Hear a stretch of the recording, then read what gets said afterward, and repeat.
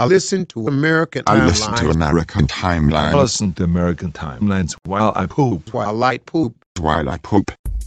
American Timelines is a member of the Queen City Podcast Network, powered by Ortho Carolina. Find out more at queencitypodcastnetwork.com. It's the greatest podcast ever. History for jerks. Samantha, that's a hickey.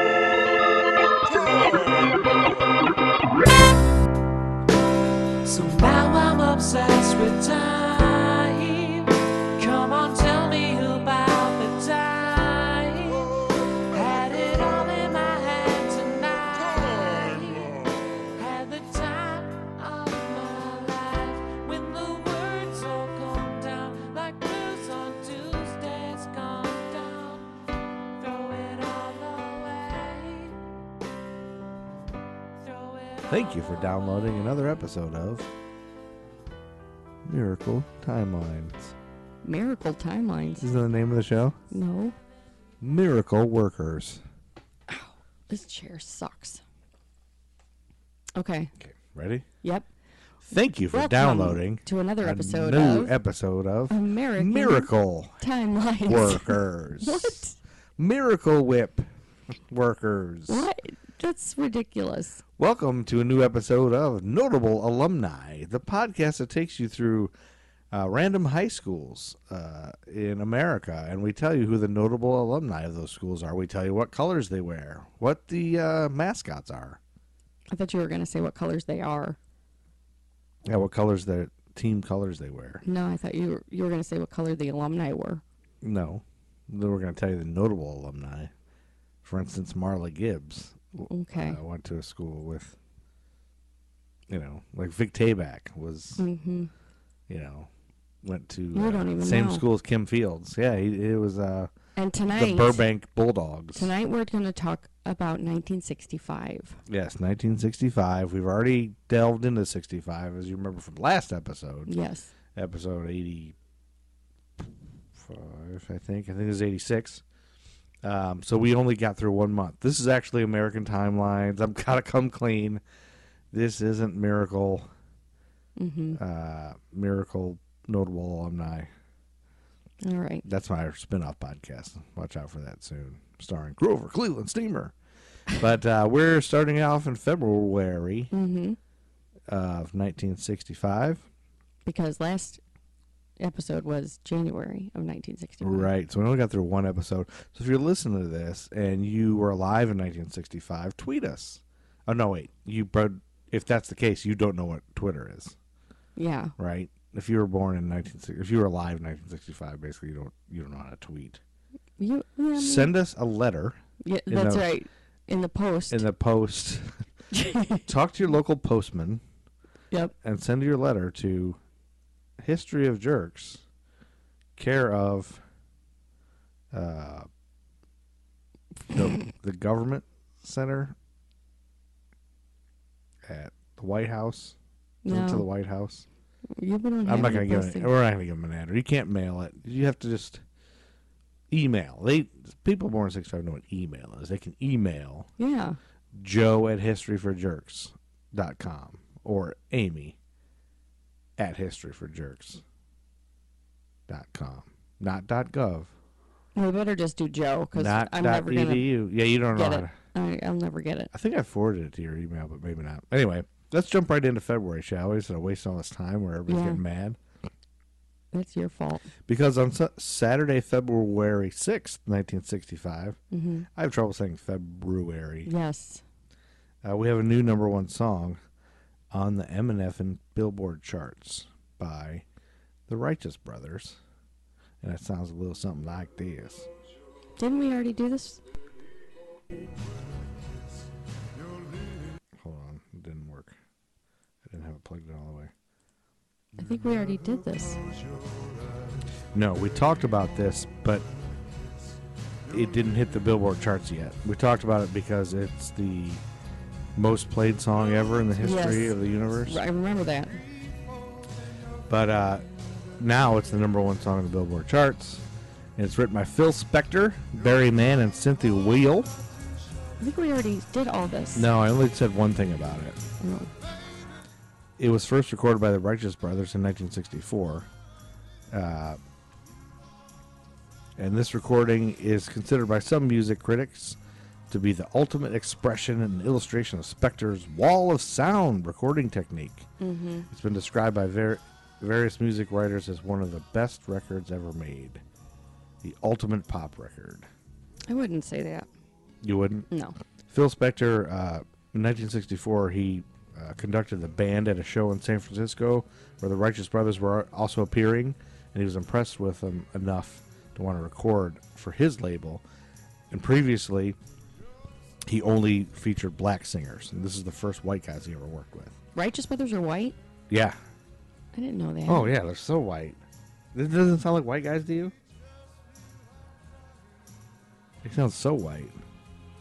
But they did say they had a black vocal style termed blue-eyed soul that suited Spector. Yeah, I don't know. I always pictured them as black. Oh, they sound so white to me. Anyway, Phil Spector took a cue from Baby I Need Your Lovin' by the Four Tops Yes. to write a ballad. They kind of wrote the melody first, and they come up with the opening line, "You never close your eyes anymore when I kiss your lips," influenced by lines from the song "I Love How You Love Me," co-written by Mann. "I know how your eyes close whenever you kiss me." Or "I love Okay. how your eyes close." Anyway. The line "You've Lost That Love and Feeling" was originally intended to be a dummy line that was supposed to be replaced later, but they never replaced it. Oh, okay. And criticisms of the song made Spector so nervous that he didn't sleep for a week when the record came out. He was so sick he got a spastic colon. Jesus. And he got an ulcer. Good night. Yep. Something's wrong with that guy. Well, he's a murderer. Yeah, I think he murdered somebody. Yeah, Didn't he really did. care. Anyway, according to BMI, the performing rights organization, it became the most played song of all time on American radio in 1997 with over 7 million airplays, overtaking the Beatles' Yesterday. I think the reason this made it so late is like Top Gun had this in it, Yeah. and there was several episodes of Cheers that had this song because it was Rebecca Howe's favorite song. So it just kept coming back into Yeah. the lexicon. Yeah. Okay. And people keep playing it. And then Sunday, February 7th, 1965. February. Christopher Julius Rock was born in Andrews, South Carolina on February 7th, 1965. Okay. And you didn't know this, but shortly after his birth, his parents moved to Crown Heights. He was born in South Carolina, but he moved to the Crown Heights neighborhood of Brooklyn, New York. Mm-hmm. And a few years later, they relocated and settled in the working class area of Bed-Stuy. His mother, Rosalie, was a teacher and social worker for the mentally handicapped, and his father, Julius Rock, was a truck driver and newspaper deliveryman. Okay. Chris Rock's great-grandfather, Julius Caesar Tingman, was a slave for 21 years before serving in the American Civil War as part of the wow. United States Colored Troops. That's pretty wild. Chris Rock was bused to schools in predominantly white neighborhoods of Brooklyn, where he endured bullying and beatings from white students. As he got older, the bullying became worse, and Rock's parents pulled him out of James Madison High School, where he went, which is home of the Knights, who wear black and gold, according to our notable alumni podcast. God. Other notable alumni include Andrew Dice Clay, Martin Landau, Carole King, Ruth Bader Ginsburg, and Bernie Sanders. They were the white people beating up Chris Rock. Oh, man. Anyway. And then Sunday, February 20th, 1965, we got another number one song on the Billboard charts by Gary Lewis and the Playboys. Are you familiar? Nope. This is written by Al Cooper, Bob Brass, and Irwin Levine. Oh, yeah. Maybe Levine. This time of It was first recorded by Sammy Ambrose, but then by Gary Lewis and the Playboys, produced by Snuff Garrett. You know Snuff Garrett? No. He went to the same high school as Dennis Rodman and Harvey Martin. South Oak Cliff High School in Dallas, Texas. Stop one of doing that. the Golden Bears. They wear gold and white. Stop doing that. Lewis has denied claims that the Playboys did not play on this record. It says, not only was the band largely self-contained, but the Wrecking Crew session musicians only came in to do overdubs or solos. But a lot of people said the Wrecking Crew actually worked. Okay. So it's controversy. Who cares? You don't care about South No. Oak Cliff High School in Dallas, Texas? No. Dennis Rodman went there. And then, Sunday, February 21st, 1965. I think you should change it up, and it should be the elementary school that they went to. That's a lot more digging. A lot I more know, research. but that's what I want you to do. I should have work towards that. That'd be a better bit than high school. It's impossible to find. I don't have the time. Now, I understand you have something for us that happened on Sunday, February 21st, 1965, other than an episode of My Favorite Martian that was on when Martin finds out that Mrs. Brown is in financial straits due to her overgenerous nature. And through Noodle Soup, Martin gives her some Martian subliminal messages to save money. The suggestions, which have an extreme effect. She no longer trusts banks, so she takes all her money out of the bank and keeps it at home. But there's a cat burglar on the loose, and Mrs. Brown now has a house full of cash, and he tries to steal the money, but Martin and Tim end up stopping him. But they end up with the money, and Tim is charged with theft. So all Martin needs to do is get the real burglar, Mrs. Brown, and some more Noodle Soup to the police station to set things straight. What do you think's wrong with him right now? Oh, that's our dog. He's sneezing and tapping. He's tap dancing on the tile. He's Something's coughing. wrong with him. Does he Oh, have to- dog barf. no. Pause for our dog.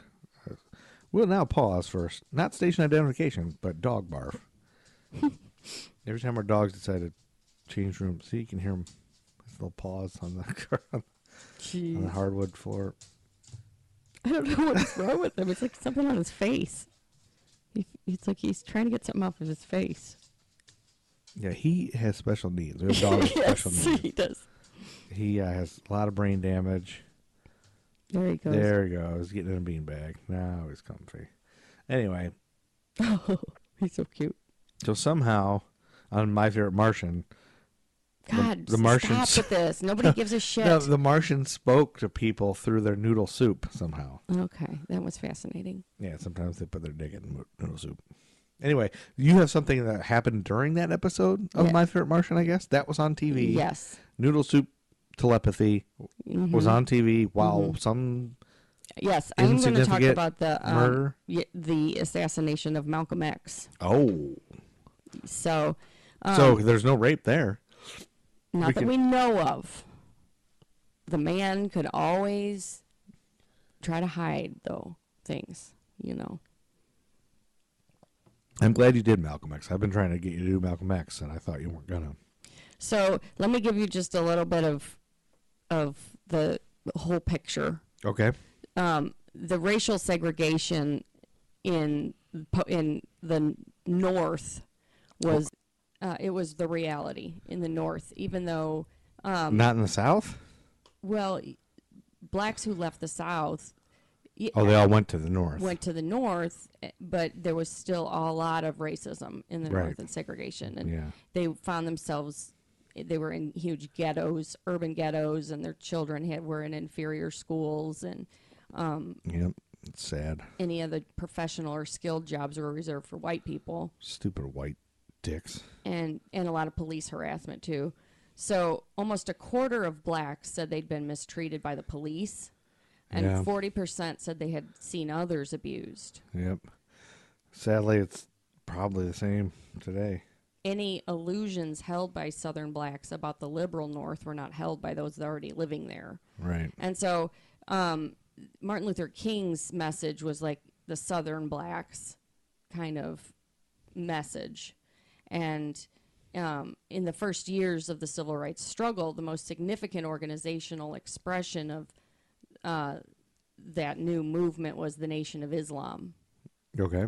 By the late 50s, the group's membership reached an estimated 100,000, Wow. and Malcolm X was its most prominent member. Okay. The Nation of Islam's leader's name was Elijah Muhammad, and he called for establishing an independent black state, and he didn't care if it was in the United States or somewhere else. Okay. But that was kind of like his thing. And other than that, he didn't want to get involved in politics at all. Elijah Muhammad didn't? Right. Right. He just wanted and he to- was yeah. the leader. Right. But Malcolm X became this pull for more militants to join the Nation of Islam.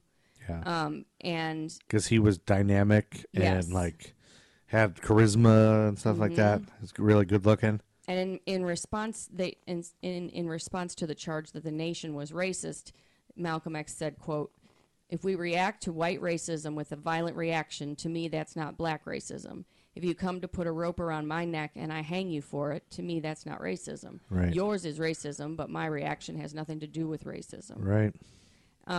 He rejected the view that integration was either possible or desirable, and he viewed the federal government and the Democratic Party not as allies, but as part of the problem. And he was sharply critical of liberals who talked about racism in the South, but had nothing to say about conditions in the North, saying, "I will pull off that liberal's halo, and let me try it again. I will pull off that liberal's halo that he spends such efforts cultivating." He was also sharply critical of the civil rights movement's leaders. Okay. He thought they were containing the struggle more than leading it. He went on to attack the whole premise of nonviolence that underlay the Southern desegregation movement. And he argued kind of for black self-defense instead. He said, "Be careful, be peaceful, be courteous, obey the law, respect everyone, but if someone puts a hand on you, send him to the cemetery. Boom. That's a good religion. In fact, that's the old-time religion. Preserve your life. It's the best thing you've got. And if you've got to give it up, let it be even Steven." Even Steven is the center fielder for the Milwaukee No. Brewers. So Malcolm is becoming more and more political, and it's pissing off Elijah Muhammad because he doesn't want He the doesn't- he nation wants to to- be involved in politics. Sure.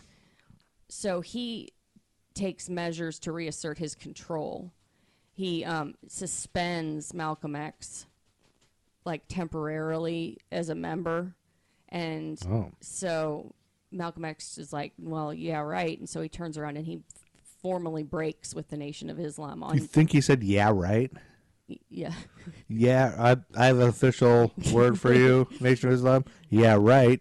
I know, Malcolm X of all people. Yeah. He's like one of the most eloquent Yeah. speakers. I say, yeah, right to you. Yeah, right, I say. All right, so that was December 1963 when he broke with the Nation of Islam. Oh, wait, he broke with the Nation of Islam the same time that America came out and the same time Frank Sinatra's son was kidnapped? Yes, that we already talked about. Yeah, we sure did. That's a throwback. Yow. Yes, so you're ridiculous. It's a throwback. Throwback. So the World Class Wednesday. Throwback Thursday.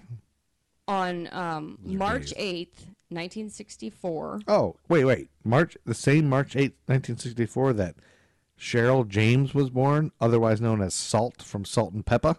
Mm-hmm. Who went to Grover Cleveland High School, the same school as Rosie No, Perez and stop Ridgewood, it. Queens. They were black and orange, the home of the Tigers. So that's when he formally announces his break with the Nation of Islam. Notable alumni. Oh, that's when he announced it the same day Cheryl James was born. Okay. That's right. Okay. He advocated greater engagement in the black struggle exploding around the country, warning that the black Muslims could find themselves one day suddenly separated from the Negroes' frontline struggle. So he drew the conclusion that he needed to separate politics and religion. And he said, we don't mix our religion with our politics and our economics and our social and civil activities. Not anymore. We Yeah. become involved with anybody, anywhere, anytime, and in any manner that's designed to eliminate the evils, the political, economic, and social evils that are afflicting the people in our community. All right. So on the morning of That's a mouthful. Sunday, February 21st, 1965. The thing we already established, My Favorite Martian was Yes. on, Yes. and it was the He- best episode where they're telepathy through noodle soup. He woke up in his 12th floor hotel room at the Hilton Hotel in New York. Oh, it was in New York? Around 1 p.m., he checked out of the hotel and headed for the Audubon Ballroom, where he was to speak at a meet of his OAAU, Yeah. meeting of his OAAU. Yeah, it was a meeting, but just because it's the Audubon doesn't mean it's filled with birds. Right, exactly. doesn't mean that. So he parked his blue Oldsmobile nearly 20 blocks away, which seems surprising for someone who was being hunted. Yeah, you And- wouldn't think he would park that far away. Maybe there was so many, he just couldn't find a spot. Maybe. God, there's just no spots here. When he arrived at the Audubon Hotel, he headed backstage. He was stressed, and it was beginning to show. He lashed out at several people, shouting angrily, and it was very out of character for him. Fuck you, Gary. Fuck you, Gary. Get the fuck out of my way, Gary. I'm not a fucking parking spot, Gary. When Fuck you, Lorraine. So when the meeting was to start, Benjamin Goodman went out on stage to speak first, and he spoke for about a half an hour, Benny Goodman? warming up the crowd of about 400 people. Okay. Then it was Malcolm X's turn. So he steps up the stage, and he stands behind a wooden podium, Yeah. and he gives the traditional Assalamu Alaikum, and got the response. And Yeah. What's the response? I think they say the same thing back, don't they? No. Assalamu alaikum, salam. Oh, I Or don't- no. I can't say either one of them, but I've heard it before. So this ruckus begins in the middle can't of the remember. crowd, Yeah. and a man had stood up A shouting. wait, a ruckus? Yeah. A man had stood up, shouted that the man next to him had tried to pickpocket him. So Uh-oh. Malcolm X's Bring bodyguards motherfucking leave the ruckus. stage to go deal with that situation. Uh-oh, the bodyguards are distracted. This leaves Malcolm unprotected on the stage. So Oh, no. He sidesteps away from the podium, saying, "Let's be cool, brothers." Yeah, be cool, be cool. It was then that a man stood up near the front of the crowd, pulled out a sawed-off shotgun from beneath his trench coat, and shot at Malcolm. Oh, X. no. Sawed-off shotgun, hand on the pump. The blast from the shotgun made Malcolm fall backward over Wait, some right there in chairs. front of all these people? Yeah. Oh, my gosh. The man with the shotgun fired again. Then two other men rushed the stage, firing a Luger and a .45 automatic pistol, All at Malcolm X? hitting mostly in his legs. All shooting him? Yeah. Like 3 guys are Yeah. shooting him? Oh, no. So these are the members of the Nation of Islam, right? That are shooting Well, him? maybe. Or got to wait for that. The noise from the shots, the violence that had just been committed, and a smoke bomb that had been set off in the back all added to the chaos. Oh, a smoke bomb. So, and everybody's probably running and screaming. Well, and that's what I was going to say. The next, so the audience is trying to escape, like, in mass. Yeah. The assassins used the confusion to their advantage as they blend into the crowd. Sure. And all but one escaped. Oh. So the one who did not escape was Talmadge Tommy Hayer, sometimes called Hagen. Really? Talmadge Tommy. He had been shot in the leg by one of Malcolm X's bodyguards as he was trying to escape. Oh. Once outside, the crowd realized he was one of the men who had just murdered Malcolm X, and the mob started to attack him. Good. Luckily, a policeman happened to be walking by, saved him, and managed to get him into the back of a police car. Well, yeah, you got to get the evidence. He's got to talk. We got to make Yep. him sing like an Audubon bird. During the pandemonium, several of Malcolm X's friends rushed to the stage to try to help him. It's pandemonium. But he was too far gone. His wife, Betty Shabazz, had been in the room with their 4 daughters. Oh, no. His that day. daughters saw it all? Yep. Oh, horrible. Malcolm X was put on a stretcher and carried across the street to Columbia Presbyterian Medical Center. They tried to revive him, but it was not successful. Oh. So the public wants the assassins to be caught. And so Yeah. As they Tommy should. Hayer was obviously the first one arrested, and there was strong evidence against him. He'd been taken into custody at the scene. A .45 cartridge was found in his pocket, and his fingerprint was found on the smoke bomb. Yep. The police found 2 other suspects by arresting men who had been connected to another shooting of an NOIX member. The problem was there was no physical evidence tying these 2 men. Thomas 15X Johnson and Norman 3X Butler to the assassination. Wait. 15X and 3X, what does that mean? Well, it's like Malcolm X. Oh, X It's is- like you take away your slave name or whatever. Oh, okay. I didn't I know there was a think- 3X and a 5X. I don't know. That's what it says in this article. That's what they said as their names. Well, I guess he's Malcolm X. Yeah. I never understood what the... I don't know. The police had one eyewitness that vaguely remembered them being there. Okay. So there was despite this weak evidence, the trial of all 3 began on January 25th, 1966. Oh, wait, you're telling me it started the same day that Rob Zombie was born? Yes. And also on McHale's Navy, Ernest Borgnine did a bunch of tastefully nude scenes? Mm-hmm. That same day. Wow. That's right. With the evidence mounting against him, Hayer took the stand and stated that Johnson and Butler were innocent. Oh.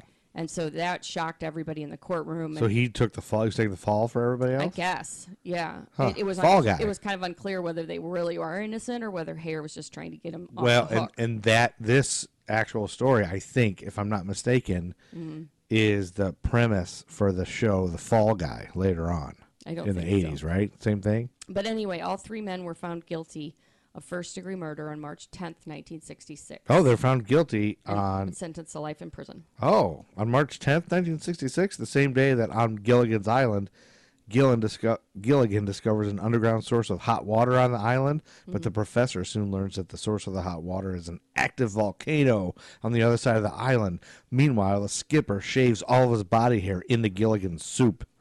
That's disgusting. Yeah, it happened.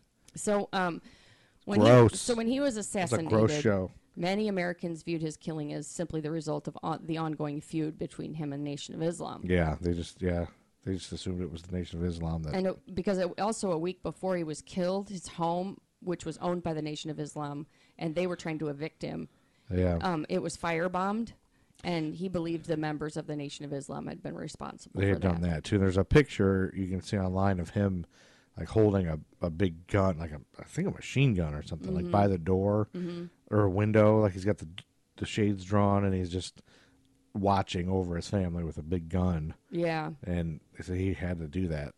You know, he knew his life was in danger. So, although the three men convicted were members of the Nation of Islam, the two maintain their innocence, and decades of research has since cast doubt on the outcome of the case. Oh, so they don't. So you mean decades of research think that they weren't guilty? Right. That's just The casting other two? doubt. Yeah. Yeah.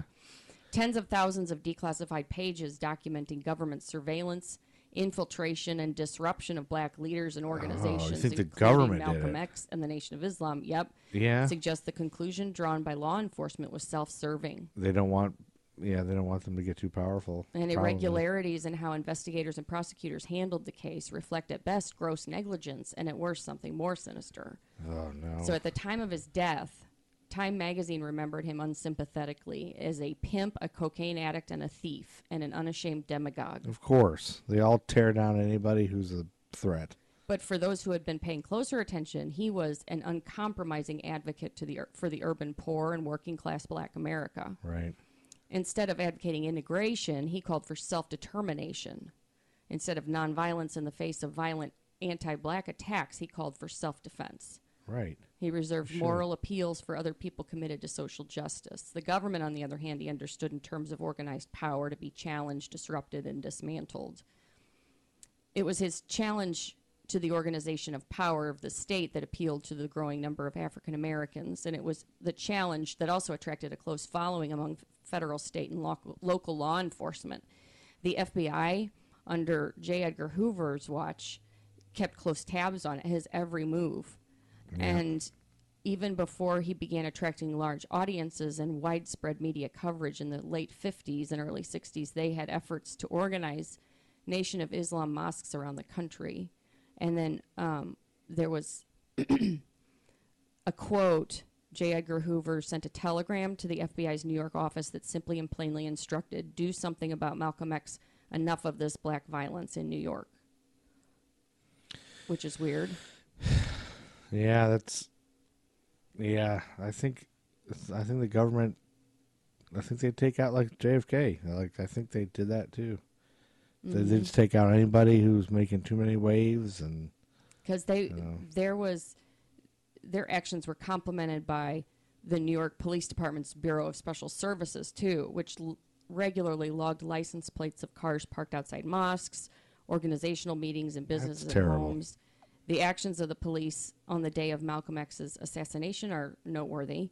Normally, up to 24 police were assigned at Malcolm X's rallies, but on February 21st, just a week after his home had been firebombed, not one officer was stationed at the entrance to the Audubon Ballroom where the meeting took place. yeah, that's suspicious right there. And while 2 uniformed officers were inside the building, they remained in a smaller room at a distance from the main area. Yeah, just like the whole thing with JFK's thing. Like, oh, yep, just nobody happens to be there. They just happen to be going on a route right across a bunch of stuff and having the convertible, which they would have never done. Like I say, there's no reason they would have done any of those things. Well, and Just like that the- was compounded by internal compromises on the part of his own security staff, which included at Security? least one Bureau of Special Services agent who had infiltrated his organization. Really? So, reportedly, at Malcolm's request, his security had abandoned the search procedure that had been customary at the meetings. Wow. Without the search procedure, his armed assassins were able to enter the ballroom undetected. And when they stood up to shoot Malcolm, his security guards stationed at the front of the stage moved not to secure him, but to clear out of the way. So these anomalies, So you think they all were in on it? well, they could be inconsequential in and of themselves, but combined, even just by coincidence, they proved to be. It all sounds bad. Yep, and the investigation that followed was just as careless. The crime scene was not secured for extensive forensic analysis. Instead, it was cleaned up to allow for a scheduled dance to take place that afternoon, with bullet holes still in the wall. That's terrible. So his death for activists took on a greater significance than law enforcement publicly expressed. Congress of Racial Equality Chairman James Farmer was among the first to suggest that his murder was more than just an act of sectarian violence. Did you say Congress of? Congress? Congress of Racial Equality Chairman. Oh, the chairman of that. Yeah. Said what? Said he thought it was more than just an act of sectarian violence. He right. said this, I believe this was a political killing. Yep. Sounds like it. So, Nothing is ever as it seems. and then his doubts kind of started to gain traction, and then there were some books written about it, and there's just a lot of questions, and they deserve answers. They call upon us to revisit not just the political significance of Malcolm X's life, but the implications of his murder. It's nuts. Everything from the 60s. Yep. And Malcolm X was gunned down just as he was beginning to think for himself, as he put it, and to express a radical program for black liberation. His premature death and the subsequent suppression and decline of the black movement have made it easier for second-rate reformists to claim Malcolm as theirs.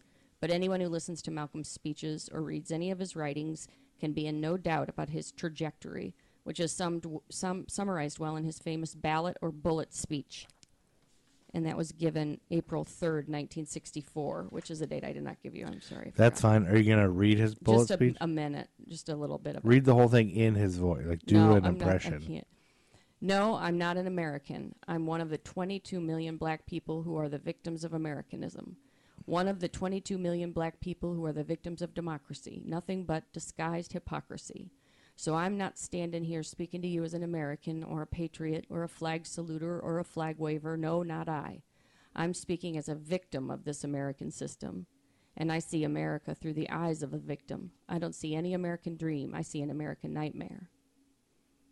It's impossible to predict how Malcolm's politics would have developed had he lived. He had embraced ideas that put him squarely on the left of the black nationalist movement. Mm-hmm. His hostility to the system and the twin capitalist parties and his commitment to end racism and his identification with anti-imperialism represented an enormous contribution to radical politics. And I got my information from CNN.com. There was a good article on ThoughtCo.com, and Ahmed Shawky is the author of Black Liberation and Socialism. This country really is a terror for some people. You know, I know. we talk about this American dream, but it really isn't for everybody. It's only for white people Yep. and wealthy people. Like it really is rough for a lot of people. And more so than we ever have even experienced. Yep, of course. That's hilarious. I know. I know. That's why I didn't know if I wanted to do No, Malcolm I mean X. we got to cover it. It was very important, but it's good for everyone to take a pause and be like, And think about just it. like, just realize what you have and how lucky we are. Well, and how far we've come. I had never read a lot of his speeches before researching that, and Yeah, he said a lot of cool things, right. and I know some of it was, but I don't know nearly enough as I should, and I used to. yeah, I studied a lot of this in college, but I don't remember anything. But yeah, you don't remember anything from college. I remember nothing from college. But I took a lot of African American history classes. I had enough where I could have minored in it. I took, a bunch of black history, black music, black everything. Yep. You got a prize for that. But now I don't remember any of it. I don't remember anything. So what point is there? Marijuana really Yes, it does. makes you forget stuff. It's true. Anyway, that was I didn't know any of that. That was kind of like a history lesson. It's history for jerks. Yep. But I didn't realize all. I knew he was assassinated. Yes. I knew that they put it on the Nation of Islam, but I didn't really know much more than that. I could see it being the government. Yeah. Oh, I totally can. Of course, now we're putting this on a broadcast medium. But though FCC on this, y'all, but still, now they're going to come for us. Yep. But I think actually we're living in a matrix. So the government won't come for us now because they'll realize, oh, he's just a nut. No, they're probably already watching because they think I'm a nut. But that's good. Let's finish up We got to do. That's February. We got to do one more month, right? Yes, we do. So Saturday, March 6, 1965, we got another #1 song on the Billboard charts. Let's see if you've ever heard of this song. It's by the Temptations. I'd say yes. For the Gordy Motown record label. We only played it at our wedding. Yes, much to many people's chagrin. Yes. There were people not happy with you. I know. You were accused of stealing that song from somebody else's wedding. This is written and produced by the Miracles members Smokey Robinson and Ronald White. Mm-hmm. The song became the first Temptations U.S. #1 single, and is today their signature song. Robinson's inspiration for writing this song was his wife, Miracles member Claudette Rogers Robinson. And the recorded version of My Girl was the first Temptations single to feature David Ruffin on lead vocals. All right. Did you know that?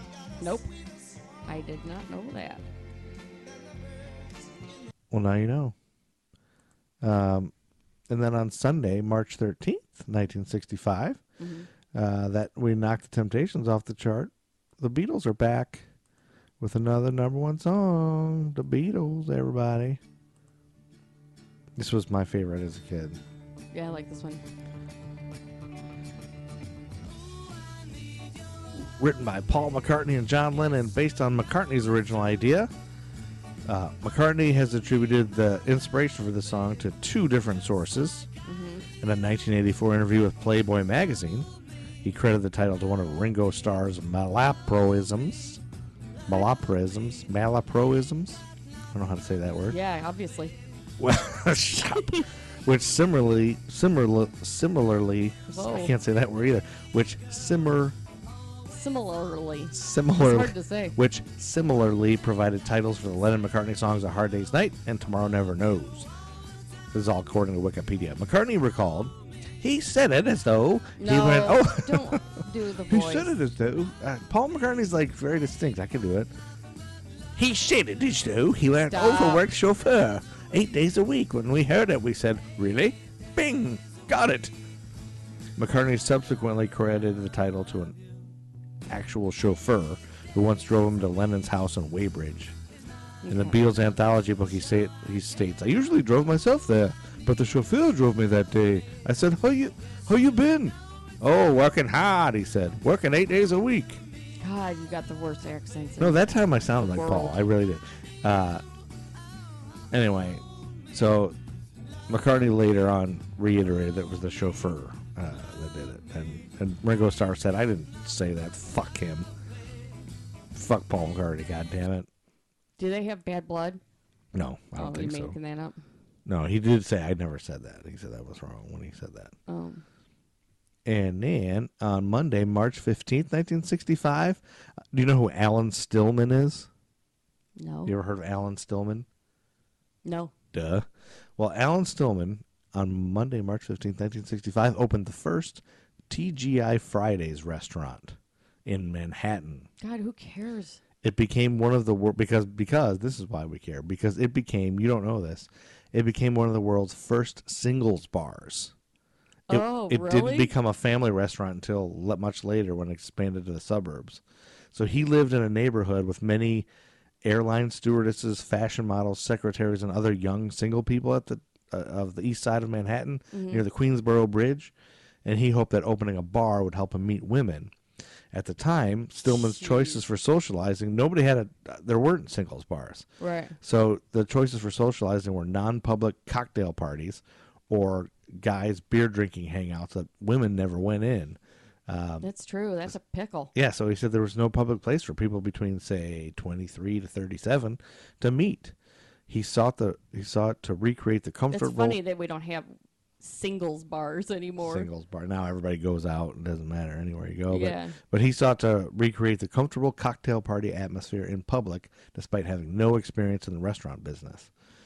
So he took $5,000 of his own dollars and $5,000 borrowed from his mother, and he purchased a bar he often visited, the Good Tavern, at the corner of 63rd Street and 1st Avenue, and renamed it TGI Fridays after an expression, thank God it's Friday, that they used to use at Bucknell University where he went. That's where that came from? I guess.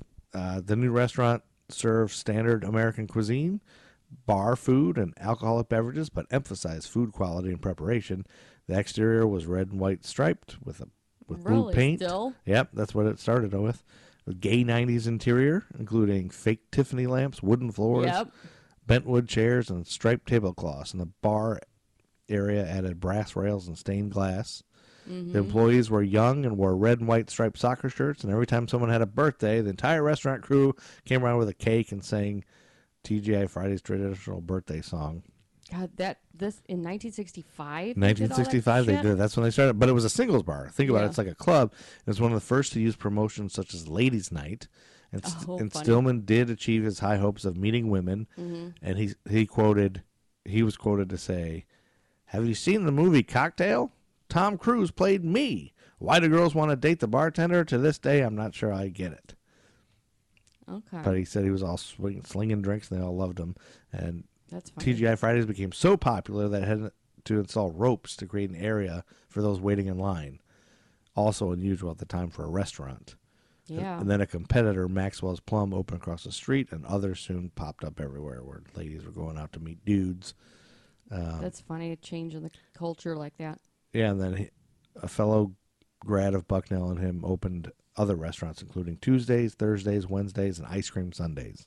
Oh, they did? Yeah, I didn't know that. I didn't either. But yeah, so it used to be a singles bar. I had no idea. Now it's a stupid, shitty chain restaurant that Yes. nobody wants to go to. Yep.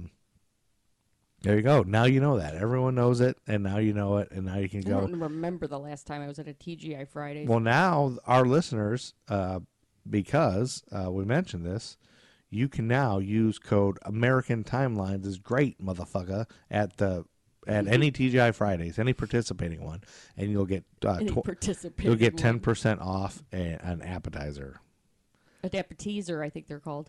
Yeah, so just grab your waiter or waitress by the lapel and say, American Timelines is the best podcast ever, motherfucker. And they'll give you 10% off an appetizer. At participating. At participating TGI TGI Fridays. Fridays. And you don't know which one's participating until you do that. And if they don't give it to you, then They weren't they probably participating. weren't participating. Okay. Yeah. What's next? Thursday, March 18th, 1965, cosmonaut Alex Leonov was the first person to walk in space. Oh.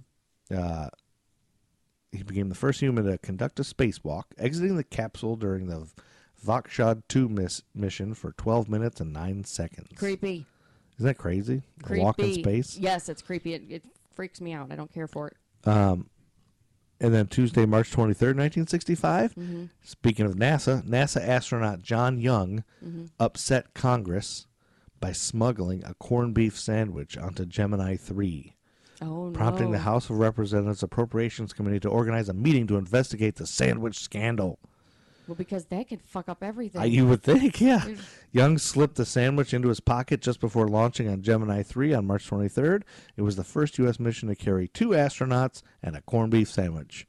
Young and his crewmate, Gus Grissom, were the guys on there. But How could he smuggle it in his spacesuit and stuff? I don't know, he put it up his ass. But the Soviets had launched their own two-person mission. Fox shot 2 less than a week earlier, so tensions were already high among politicians when Gemini 3 safely made it to space and efficiently completed its objectives. The corned beef sandwich sparked a brief conversation between Young and Grissom. According to the Gemini 3 transcript, the chat lasted for only about a minute of the nearly 6-hour mission. I got a fucking corned beef sandwich in my pants. Where is it? It's in my butt. So that's the brief But conversation. he couldn't have eaten it up there Why not? because it'll float everywhere. Float all away everywhere. You can hold it with your hands. Your hands still work up there. Yeah, but those pieces, Maybe there's no gravity. Imagine hanging upside down from the ceiling and trying to hold a sandwich. I've done that before. Yeah. You probably have. And then Wednesday, March 24th, 1965, live TV pictures from the U.S. unmanned moon probe Ranger 9 are transmitted prior to its impact on TV. First television images of that. And then Thursday, March 25th, 1965, Yes. the Selma to Montgomery March was part of a Oh, yes. series of civil rights protests that occurred in 1965 in Alabama, a southern state with deeply entrenched racist policies. Yes. In March of that year, in an effort to register black voters in the South, protesters marched the 54-mile route from Selma to the state capital of Montgomery, and they were confronted with deadly violence from local authorities and white vigilante groups. As the world watched, the protesters, under the protection of federalized National Guard troops, finally achieved their goal, walking around the clock for 3 days Oh, my God. to reach Montgomery. Can you imagine? No. The historic march and Martin Luther King Jr.'s participation in it raised awareness of the difficulties faced by black voters. How and did the they do need that around the clock for 3 Because days? they're badass. And the need for a National Voting Rights Act. Pop singer Bobby Darin, real name Walden Robert Casado, was an advocate for civil rights and participated in a 1965 in that civil rights march awesome. to Alabama. Saturday, March 27th, 1965, the Supremes take over the number 1 spot on Billboard chart. 2 days after Selma, this came on the radio. This is a good one. Another Motown production team of Holland Dozier Holland. They're magical. Yeah, the Supremes were hot. The choreography for the song involved one hand on the hip and the other outstretched in a stop gesture.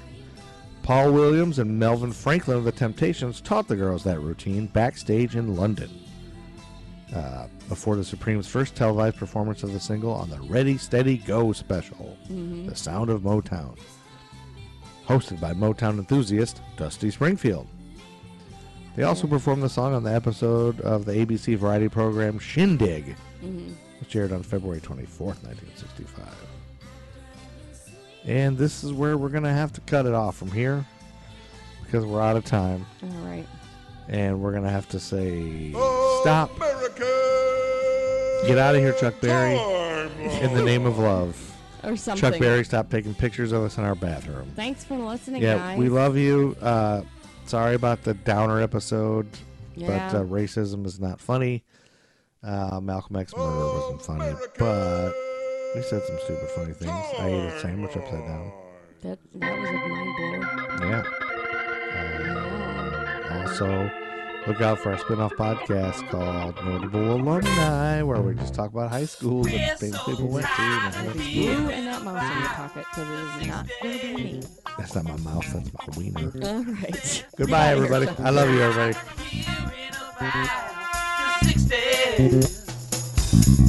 When you were all alone, no watchtower, kiss in the sky. Well, I was barely a glimmer in my young daddy's eye. I said that we're so tired of hearing about the 60s. One more time, I said we're so tired of hearing about the 60s. Well, make me shut my mouth. American Timelines is a member of the Queen City Podcast Network, powered by Ortho Carolina. Find out more at queencitypodcastnetwork.com.